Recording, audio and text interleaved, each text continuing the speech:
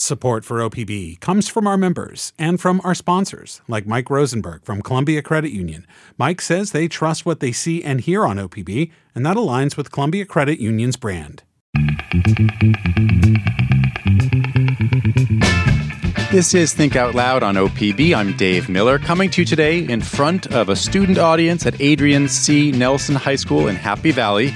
We're going to spend the hour with the writer, David Grann.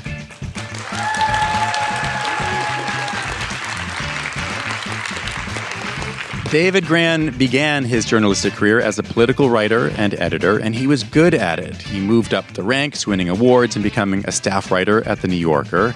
But he eventually transitioned away from political coverage, and over the last 15 years or so, he has carved out a literary niche that has few equals. In his books The Lost City of Z, Killers of the Flower Moon, The White Darkness, and his latest The Wager, Grann has given us books with the propulsive energy of adventure stories and the moral weight of clear-eyed history. The locations vary, from the Amazon jungle to the Osage Nation, from the endless expanse of Antarctica to the roiling waters of Cape Horn, but some themes emerge over and over. Obsession and endurance, the bureaucracy of empire, the denigration of indigenous knowledge, and the way white supremacy destroys non-white lives and warps white ones. David Grann, it is a pleasure having you on the show. Oh, it's such a pleasure to be here. Thank you. And it's great to be here with all the students as well. Here we are in a high school. I'm wondering, what do you think your high school self would have made of that intro I just read?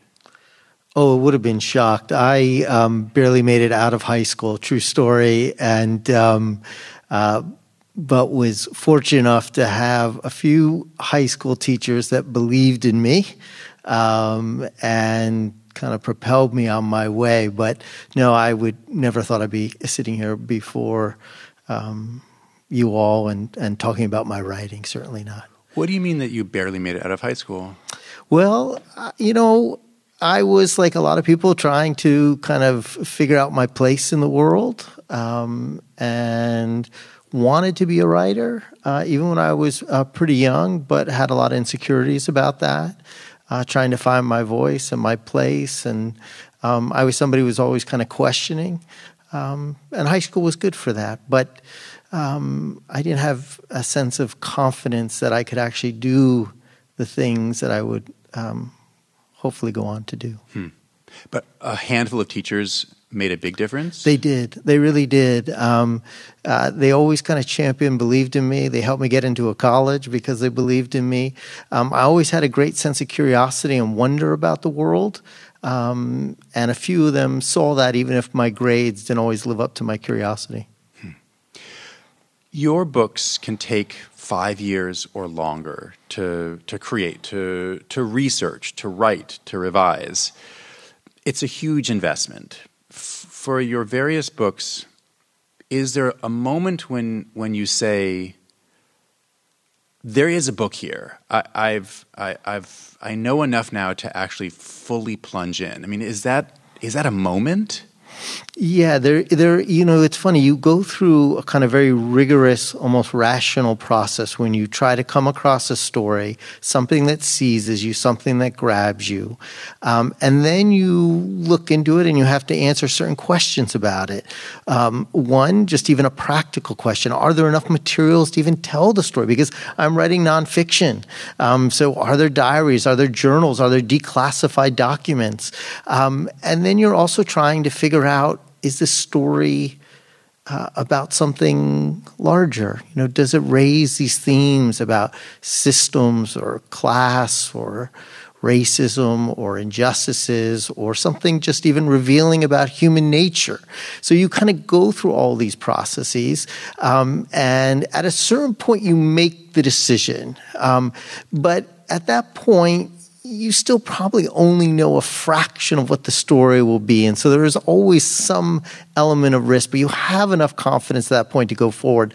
But for example, for Killers of the Flower Moon, which took 5 years, I spent the first year just collecting documents to see if the records existed before I decided to do that story.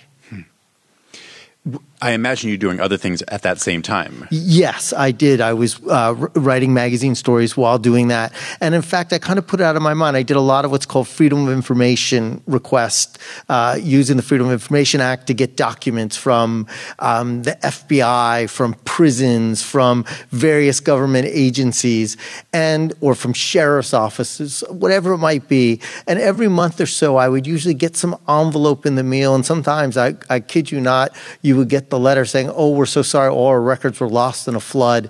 And I always wonder, like, how many floods could there have been in sheriff's office across the country? There are obviously a lot of them, or people just don't really want to look for the records. But and then periodically, sometimes you would get nothing, and then sometimes a box would come, and I would just put them in the corner of my office, and I wouldn't even think about them while I was doing my other work. And then after a year, I began to look through the materials and records to see what was there. And what was there was really only about 1/100th of what I would eventually obtain and need to tell the story. But there was enough material there for me to give me the confidence to proceed, and also enough clues for me to pursue for the hunt for other materials. Let's take a question from our audience. What's your name and what's your question? I'm Evie Rothwell. My question is, how did you stay engaged in your stories during the many years of research and writing? Yeah. So, going back to that question about making a decision, one of the most important decisions I always make in pursuing a story is, you go through a rational process about a story. Is it interesting? What does it reveal about society? But ultimately, there is something also irrational, which is that you are obsessed with it. You feel some compulsion. There is a mystery, or there are questions you want to answer. Your curiosity consumes you. And that tends to happen with almost all the projects I work on, whether it be about Killers of the Flower Moon, about one of the worst racial injustices in American history, whether it be about The Wager, this kind of maritime disaster on this island that devolved into this Lord of the Flies on this island. You're always have a question you want to answer. And usually one question leads to another question. I never feel like I know enough. And when you're on the hunt with a great story or pursuing something like that, that compels you. In fact, it sounds like, but this is something about you too, right? If you didn't have the ability to get that deep into it, to care that much, it sounds like your answer to your question is that it's not hard to not stay engaged because you're so engaged in the question that you need to find the answer. 100%. In fact, in a weird way, based on my character, the question is, would I ever finish? Because I have the type of character that I can always find another question I want to answer. At some point, your wife and your children, I will joke with my book, I'll be like, this is the high school book, because my kid was in high school when it began, and when they finish, they're leaving high school. So for me, there are certain practical elements that make me finish. But I am probably somebody who could be in a Kafka story, just working on the same story for 50 years of my life, trying to answer all the questions. The key, though, when you get to that point, when you asked me earlier about when can you write, is when you feel like you have answered the most important questions. There will always be other questions out there, little questions, but you've answered the most fundamental questions, or you have come to realize that there is no way to answer some of these other questions because the records don't exist, because let's say there was a conspiracy and there was a cover-up. Maybe the witnesses are all deceased. So there are sometimes the questions you can't answer. But you get to that point where you feel like you have solved the major questions. There are just a few other questions. And at that point, you feel like you can write. What about the opposite? What are the various ways that a potential book can cease to be a book, can fall through? Yeah. So easily. For example, I'm working on a new project about espionage, which I'm not really ready to fully talk about at this point. But, there's a question of, can I get classified documents declassified? And so you have certain almost hurdles. For example, Killers of the Flower Moon, since I talked about that a little bit earlier, I knew instantly that I wanted to tell that story as a book. And the background to that was I went to the Osage Nation Museum in northeast Oklahoma, and I had seen this great photograph on the wall that was taken in 1924, and it showed members of the Osage Nation, white settlers, and part of the photograph was missing. And when I asked the then museum director, Catherine Redcorn, what had happened to it, she pointed to it and she said the devil had been standing right there. And then she went down to the basement. She brought up an image of the missing panel, and it showed one of the killers of the Osage during the early parts of the 20th century for their oil money. And I just kept thinking, okay, the Osage had removed that photograph not to forget what had happened, but because they can't forget, and yet so many people, including myself, had never learned this history. We had never been taught it. So it was one of the rarest moments where something happened, that there was an origin story to a story. It was actually, it was a moment as opposed to a process. And I thought, I need to tell this story. But could I tell the story? Could I tell the story? Because these crimes that happened a long time ago, would the records exist? So I spent that year just trying to gather the records. Had there been no records, as much as I would have wanted to tell that story, I would not have been able to. And sometimes just even early on, you look into a story and you think it's really about something larger, and you find out, it really isn't. Maybe it's just a Gothic crime story that has no larger meaning, that doesn't tell us larger questions about human beings or about society. And so in fact, I would say there are more ways for stories to not happen than for them to happen. Because if you are going to make a 2 to 5 year commitment, it's really hard to find that story that can sustain you and hopefully be meaningful enough to justify that time and resonate with readers. So you talked a couple times there about the themes that that the book somehow needs to get at. So it's not just a one-off, not an idiosyncratic thing about, something somebody did, but it's bigger than that. And I mentioned in my intro what strike me as parts of a through line, thematic through lines about empire, about white supremacy, about versions of obsession or obedience to a state that's so great that it seems like obsession. Looking back, do you think that this was a conscious through line, or is this just the way your brain has worked, that this is what the books have ended up being about? Yeah, I don't think it was always conscious. I think often I wasn't. Usually when you find a story, often it isn't the theme or its deeper import that hits you. It's some of the particulars of the story. Who was that devil? Who was that devil in the picture, and why was he cut out? And then the story leads you to these themes. I think sometimes those questions lurk in many historical stories, and so you end up there. But it wasn't always conscious. I will say, though, that one story will shape you and will influence you to some degree.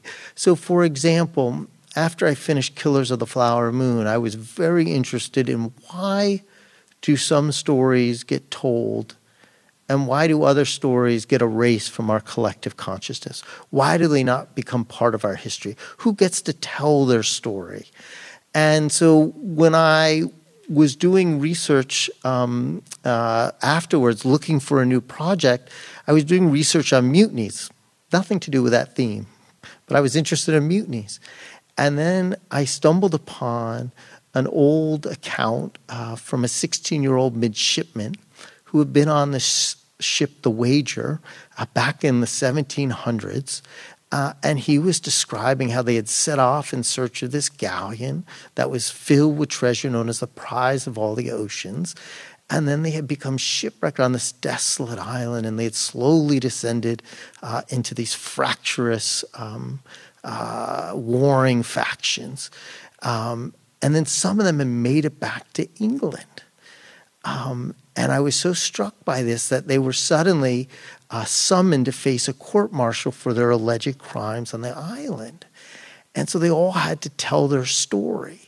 And if they didn't tell a convincing story, they could be hanged. So they are all battling to shape their story. But then as I researched more into the story, I learned that the Empire didn't really like any of their stories because they made the Empire look bad. And so the Empire, the authorities and the powers that be suddenly want to tell a very different story, and they begin to manufacture their own alternative history.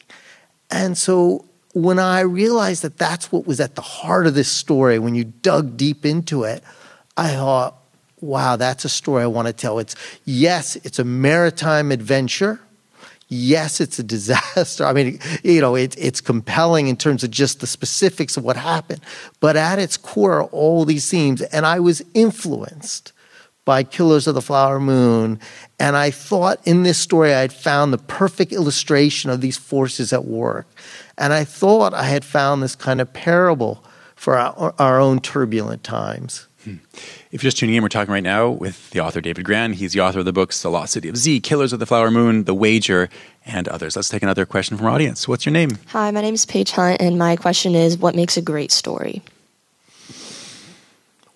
What makes a great story? I think to some degree, at least for me, this is a personal answer, because I think for everybody they might answer that differently. I mean, I'd be really interested in what your answer is, reading books in school or when you hear stories from your grandmother. I mean, one of the first great stories, there are so many great stories. I'll tell you the first stories I ever heard that kind of stirred my imagination were when I was a little kid. I was about maybe 8, and my grandfather, I didn't really know him because he had had a stroke, and he would sit at our house and he couldn't communicate, and he was just this, he was just he was very hunched over, he was very ailing and didn't speak, and I thought, I'll never know this man.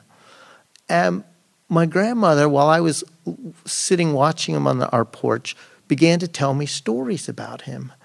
And she would tell me about how he had fled from Russia on foot during the revolution, how he had become a daredevil motorcycle racer.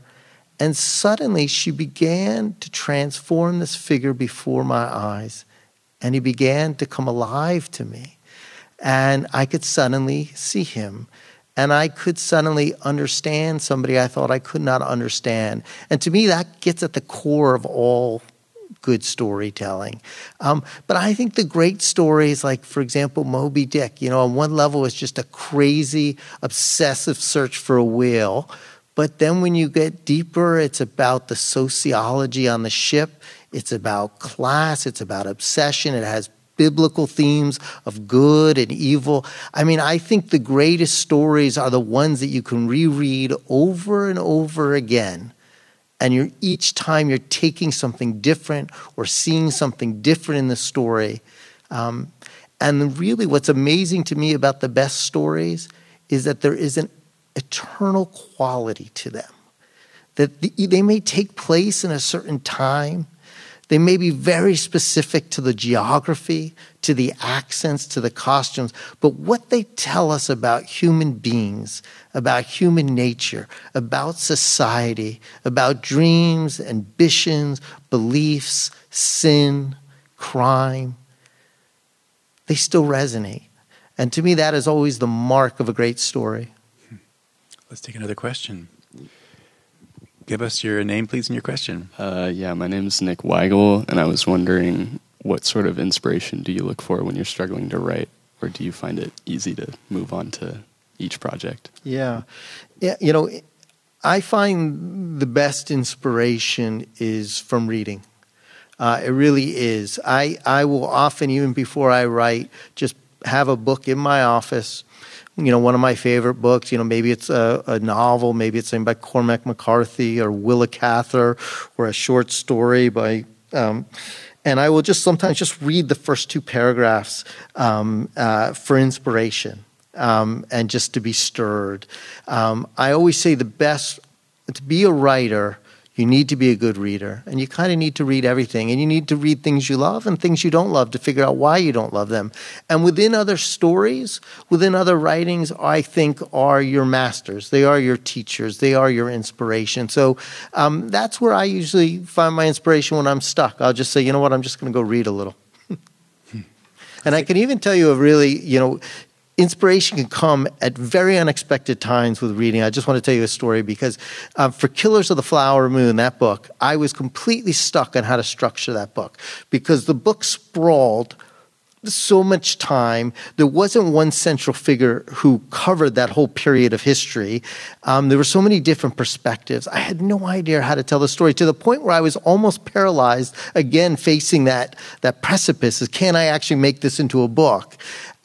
And one night I was reading Aslam by Faulkner. I won't explain why I was reading it, but I was reading it. There was a story about it in the New York Times saying this was a great novel. And I said, well, I never read that. I'll try it. For any of you who've read it, it's a very hard novel to read. I don't think I still fully understand it. It's kind of written in very unusual language. But I was determined to try to read it. I was reading it at night. And I was reading it, and I suddenly realized, wait, this book is told from 3 different points of view about the kind of elliptical quality of storytelling in history and how do we capture it. And I was like 11 at night. I literally sat up and my wife was there and I said, that's it. That's it. I'll do it from 3 points of view. I'll tell that book from 3 points of view. That way I can do it. And I can show how kind of we only fully understand the story and the history through a multiplicity of perspectives. And it's kind of elliptical. So that is not only where it's an inspiration, but like literally it solved the problem. And I wasn't even looking for it to solve a problem. We have another question. What's your name? Adam Burnside. I was wondering that, like, with Killers of the Flower Moon, it sounded like it was really like impactful in the stories with that. And I was wondering, like, when they were like making it into a movie, and when you were entrusting your art with like other parties, were you at all fearful that that part of the book that was so impactful for you would be lost? Yes, you are always nervous when you have spent a lot of time working on a story, a work of history, especially when it has something of such moral import. And you are nervous about how the story will be told and will it be treated with the kind of seriousness that it deserves and the judiciousness. And I am not a filmmaker. I know nothing about making films. And so for me, the most important thing is always to get it into the hands of people who do know what they're doing. And I was very blessed and fortunate that the people who were interested really knew what they were doing. I mean, when Martin Scorsese and Leonardo DiCaprio and Lily Gladstone and Robert De Niro want to develop your project. These are people who know how to make a movie. They know how to inhabit roles. They know how to give it with care. And the most important thing for me early on was that they were going to work closely with members of the Osage Nation in developing the story. I spent 5 years working on that book, often living in the community. Many Osage elders had shared with me their stories. And now the movie people needed to develop those relationships. And very early on, they wanted to do that. They did that. Chief Standing Bearer of the Osage Nation appointed ambassadors to work with the people in developing the production. And that connection took place. And I think that's why it is a powerful film and why it has an authenticity. And I think ultimately the thing that was most important for me, beyond the kind of wonder that I can't believe these people are making a movie of this, but was that I really did care about this history. And the reason I told it was because I was ignorant of it. And I thought it was important that a lot of people outside the Osage Nation, who, the Osage obviously knew this history, but so many people, even in Oklahoma, didn't. And I know that a movie can reach people and hopefully fill in more of our consciousness and hopefully lead people to read other books about the Osage Nation. Maybe they'll visit the museum, or maybe they'll read about other Native American history and culture. And to me, that's how knowledge really happens. And that's been the best part for me about the movie.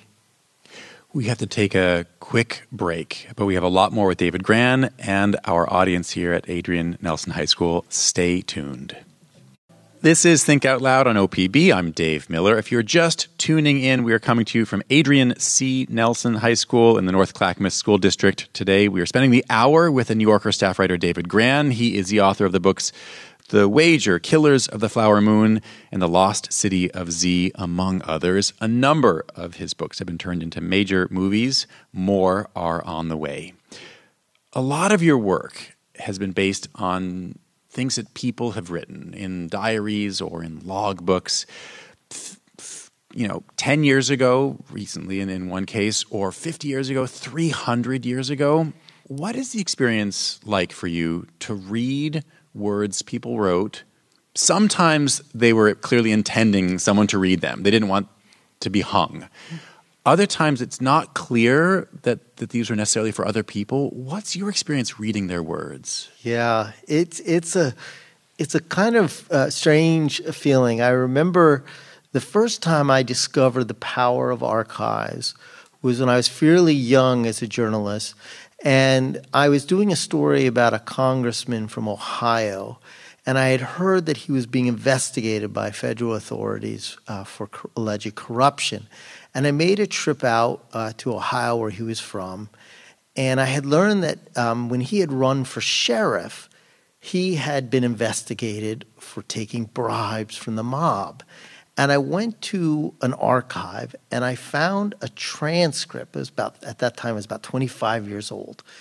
And it was a recording that a mobster who had since disappeared and been rubbed out had taken. It was like Orly the Crab and I think Lenny the Crab had made this recording with this congressman, James Trafficant. And I started reading it.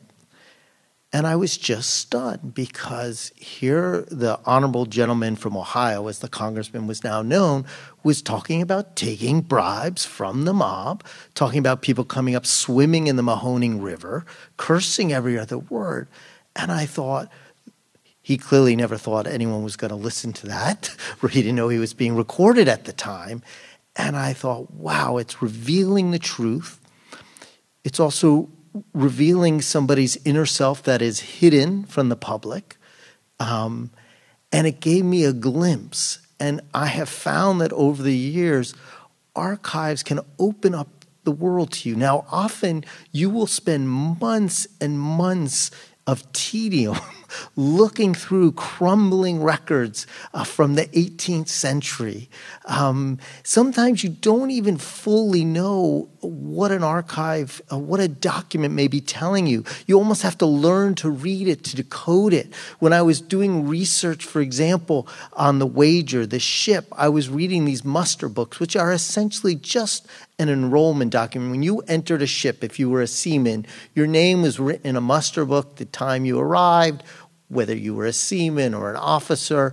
But there were a few little initials written next to your name. I didn't even know what those initials meant. And it took me a long time. I kept seeing the letters DD from this voyage, DD next to each name. I was like, DD, what does DD stand for? And eventually I learned from a historian, he told me, no, DD means discharged dead. And I realized that the DDs were basically these people's epitaph. These were the people who had perished on this voyage. And suddenly I realized that this document that at first I didn't think told you that much was telling me an enormous story of the toll that this voyage had taken. That out of some 2,000 people that had gone, more than 1,400 of them had perished from scurvy and shipwreck and typhoons. And so you suddenly have a sense of it when a document reveals itself to you, when it speaks to you, it has an enormous amount of power.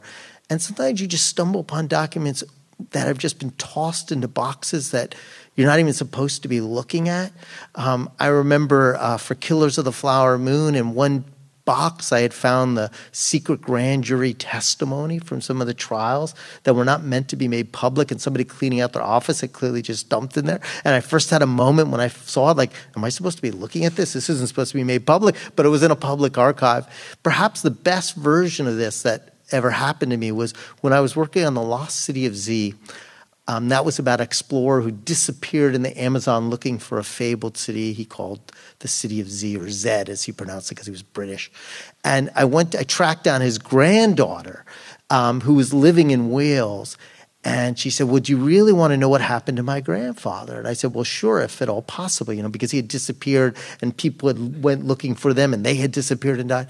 And she led me into this back room. And in that back room, she had this there was like a trunk. It was a wooden trunk. I'll never forget. She opened it up, and inside were all these little booklets, and they were covered in mud, and some were held together by a little lock, or the pages were coming apart. And I said, well, what are those? She said, well, those are my grandfather's secret diaries and logbooks. And she let me go through them. And you just have a sense of thrill that you are going to get to know. You are going to get, it's like a passageway into a distant time, a distant place, and another person's consciousness. It reminds me, in one of your books, you note a line from the writer Janet Malcolm, who says that a biographer is like a professional burglar breaking into a house, rifling through certain drawers that he has a good reason to think contain the jewelry and money, and triumphantly bearing his loot away. That's why I say I never want anyone to write my biography. What's the loot? I mean, what's the good? Let's imagine that every now and then you believe that you feel that the metaphor is good enough, and you are looking for the loot. What is it? Yeah. And it's a really good question, because there are kind of moral complications in that quote from Janet Malcolm, because you are prying into other people's lives. Some things that they intended to be made public, and they may have even shaped to manipulate you to make public, and some things that they didn't want to make public. Certainly, for example, the recording with Orly the Crabber was not meant to be made public. But I think what you are looking for as a researcher is some deeper sense of the truth, something that lets you peer beneath the veneer to better understand something about who we are. I mean, I think that's why we tell stories.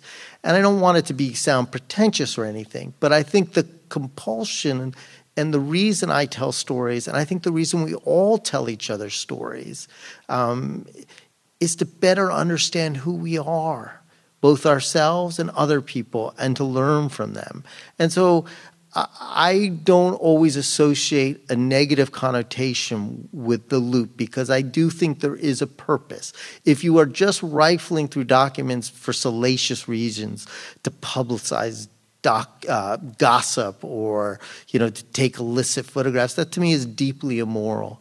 But if there is a purpose, and that you treat that material with judiciousness, that your purpose is not just to mock or to hold people up to an X-ray, but to understand. And I think if you approach it that way, that material can lead to works of history, what I might call literature of fact, that helps us understand who we were and also who we are. Let's see another question from our audience. What's your name, and go ahead. Hi, I'm Bernhard. Firstly, thank you so much for being here. As for my question, how do you think your opinion of the individuals in these events of Killers of the Flower Moon affected your retelling of them? It's a very good question, because, you get to know people even when you are writing about them long deceased. You're never going to meet them. You know them, they're flattened figures to some degree, because you're meeting them through testimony or letters or photographs. It isn't a movie where they're three-dimensional. And in a case like Killers of the Flower Moon, which is about this racial injustice in which many white settlers systematically murdered members of the Osage Nation for their oil money, and because of greed and because of prejudice, because they didn't see these people as human beings with individual souls, with dignity. And those people are committing acts of evil, right? I mean, I don't think there's any other way to describe marrying into a family, which is what these people did. These were inheritance schemes. So you had white settlers marrying into families, pretending to love you, while systematically plotting to kill you. I mean, to me, that is evil. If evil exists, that is evil. And so you are repelled, right? You are repelled by these acts. But when you are telling their stories, you need to try to document them. You are dispassionate isn't the right word in a way, because you want to feel that emotion. You want to feel that emotion, but your job is to document and to show. And I really have a great trust in readers. If I show people what other people did, if they were committing acts of evil, and explain their actions or show and illuminate their actions, readers will be smart enough to judge them. So I am trying to some degree not, just to speechify or give my opinions of these people, because then you won't feel it and you won't understand it. It's really important as an author to let the reader, to show the reader what is happening, to depict it, to capture the emotion of what is happening so that the reader can feel it. So if your judgments are so overt all the time, look, this is evil at every sentence, the reader won't actually feel or come to the reckoning with that evil in the profound sense that it is. So you do have to distance yourself. And on the other hand, you are also showing some people who showed remarkable courage. Molly Burkhart in the story, whose family was being systematically targeted, is crusading for justice even when there's a bullseye on her back. And again, you're trying to show that so the reader can witness it and see it.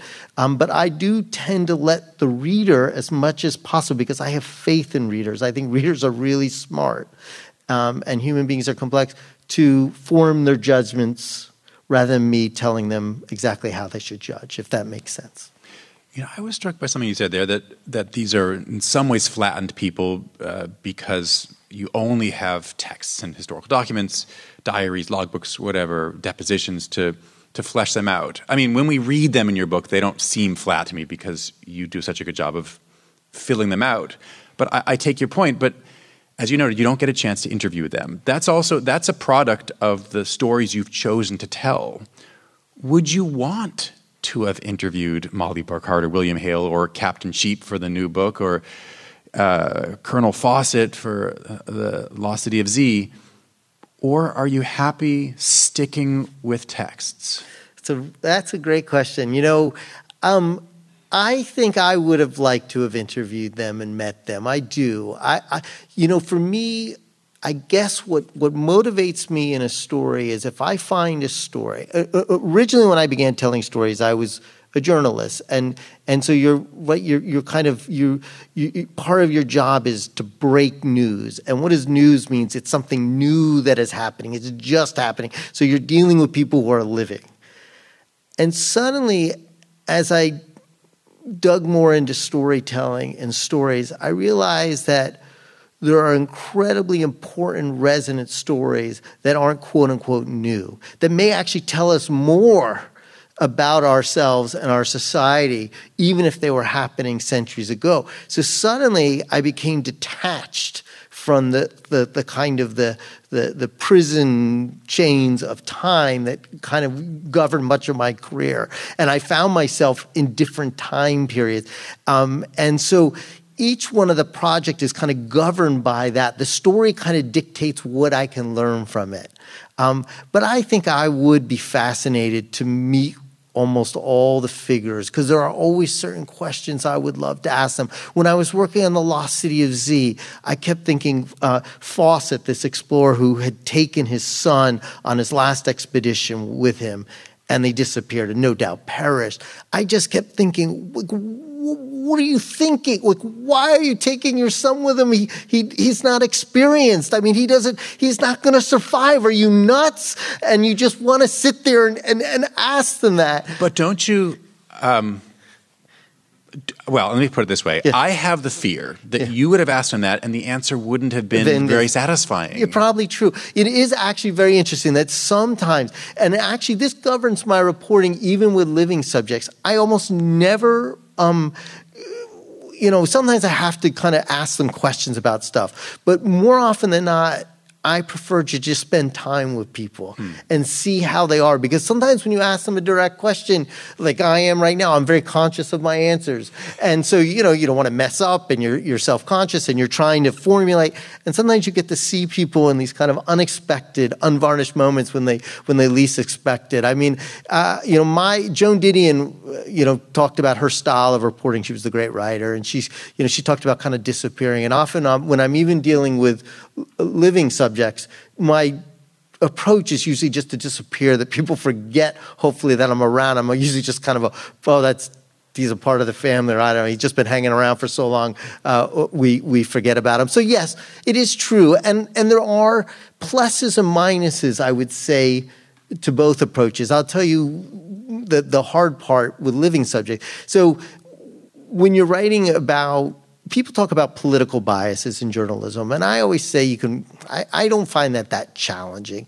The harder challenge that I think people don't acknowledge much is the personal bias, which is when you spend a lot of time with people and you get to know them, you might get to like them, or if nothing else, you still feel some personal connection to them.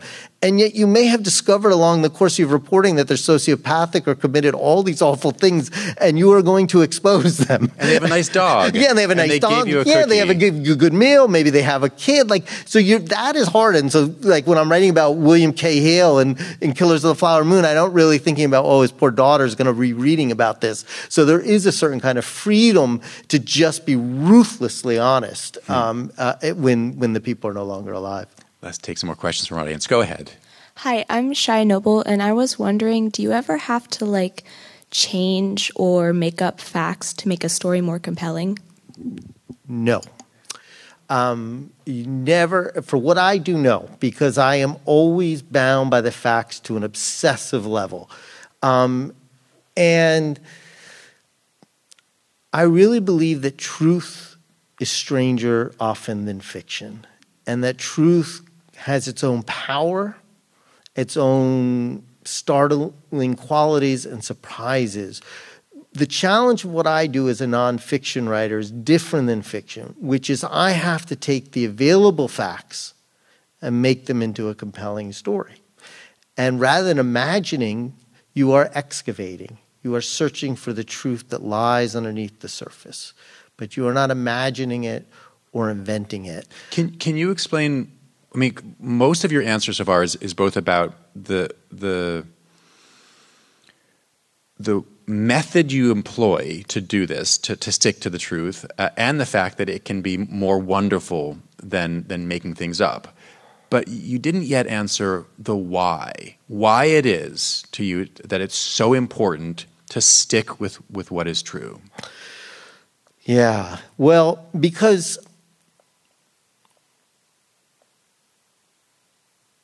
what I am after as a nonfiction writer is not emotional truths.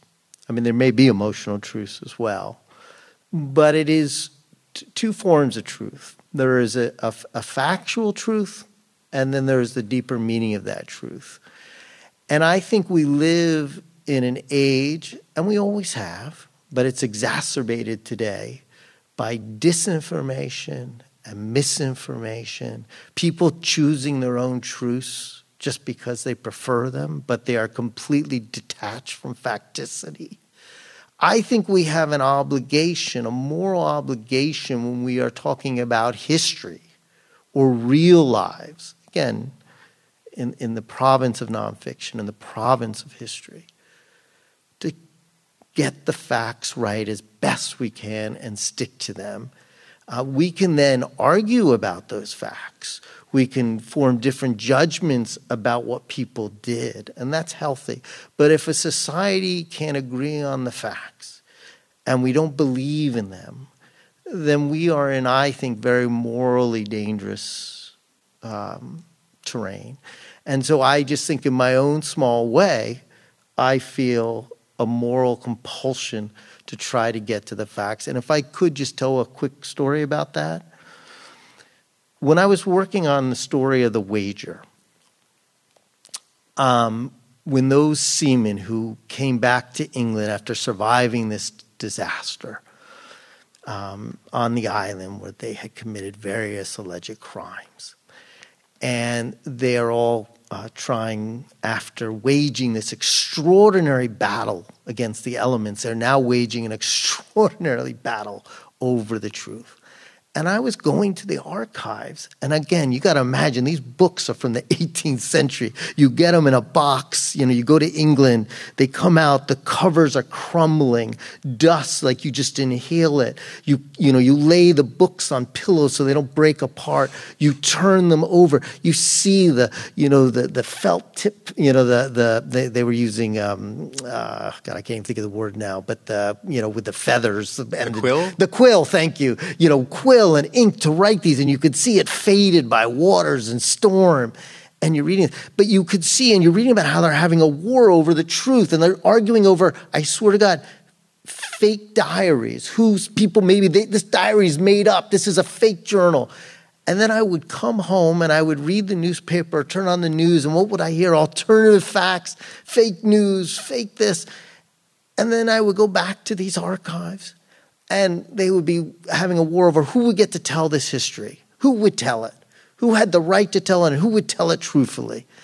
And then I would come back home and I'd be reading about, book bannings and wars over the truth. And so I really did see this as a parable. One of the reasons I wanted to tell it was getting to this question about my concern for the truth. These are battles that have always existed, but I do think there is a moral imperative for us to sort through the fog of disinformation and misinformation, and to get as close to the truth as we possibly can when that is our objective. Let's take another question. Alana Heimbach, what would be a piece of advice to give to inspiring writers? What do you give? Well, I'll give you a couple answers, but I'm going to give you the most important answer is the most boring. I'll get to that last. I think for inspiration, if you are curious about the world, writing is about trying to better understand the world, right? You're trying to organize thoughts with words. You're trying to give meaning to events, discordant events, memories, things people said, things people did. Whether you're writing poetry or fiction or nonfiction, you're in some way trying to make sense of the world. And so if you are curious and you read, you will find inspiration. But the most important advice for writing is really boring, but it's because it's the most difficult. And you know what it is? You just have to sit there and write. And I always joke that the difference between a writer and a non-writer is the writer will be willing to sit for 8 hours rewriting the same sentence until they get it right, until they have managed to get that sentence to express precisely and most compellingly what you are trying to say. And so I think sometimes people want a secret, some magic secret about writing. And the truth is, it's like anything else. You just got to do it. You got to be willing to do it. And you got to be willing to struggle with it. One of the things that I think every time I read your books is, man, there are so many terrible ways people can die. Yes. Diseases, starvation. People are hungry in most of your books. Hunger doesn't even. It's basically on death's door versions of hunger. What's it been like for you to be immersed in these varieties of death for so long? Well, you are certainly aware of, as I always say, if you read The Wager, no matter how bad you are feeling about your day, you will feel better about it. That you were not dragged unwillingly, pressed into action to go onto a ship. I mean, these people were just rounded up. I mean, they were short of men to go on the voyage, so they would just basically eyeball you and then drag you and throw you onto the ship. And they were still short of people, so they went to a retirement home. Imagine this. All I think about now, I'm getting old. You're young. You're in the beginning of your lives. I'm towards the back end now, so I think about my retirement. They went to a retirement home and got about these old seamen who were missing limbs, thinking this was they were going to retire, and drag them onto the ship. Where then the horrors really started. Yeah, and then the horror started, and I mean, it was really unfathomable to me, understand the way, and you understand, you learn a lot about just even like how little we understood about medicine, and for example, even scurvy. You know, for me, part of writing and research is understanding what something is. So we've all heard of scurvy, or, you know, I'd heard of it. I thought, oh, doesn't it kind of discolor your teeth or your gums or something? And little did I know that your body just kind of rots away and dissolves, and that it even affects your senses until you kind of go raving mad. And of course, all they needed was some lime. You know, all they needed was some vitamin C. A piece of celery. Yeah, a piece of celery could have saved their lives. But you spend a lot of time with this. You know, you get tough. You know, you kind of get tough. You're tough. I'll say the hardest thing is sometimes when I was working on something like Killers of the Flower Moon, and for something like that, for example, I collected photographs of the people who were being killed. And so it was less not just reading about what had happened to them, but I had collected their photographs. And as I learned about more and more people who had been murdered, my office became just a wall of photographs. And each day I went into my office, I was reminded of them. And so I thought that was somewhat difficult, but it was also important to me because it was always reminding me about what that book was about. David Grann, we have to leave it there. Thank you very much. Thank you. Thanks as well to Alison Ackerman, the librarian here at Adrian Nelson High School, Olivia and Jones Hall from Literary Arts, and huge thanks to our audience here. It was fantastic being your guest. Thanks very much for tuning in to Think Out Loud on OPB and KLCC. I'm Dave Miller. We'll be back tomorrow. Think Out Loud is supported by Steve and Jan Oliva, the Rosie Tucker Charitable Trust, Ray and Marilyn Johnson, and the Susan Hammer Fund of the Oregon Community Foundation.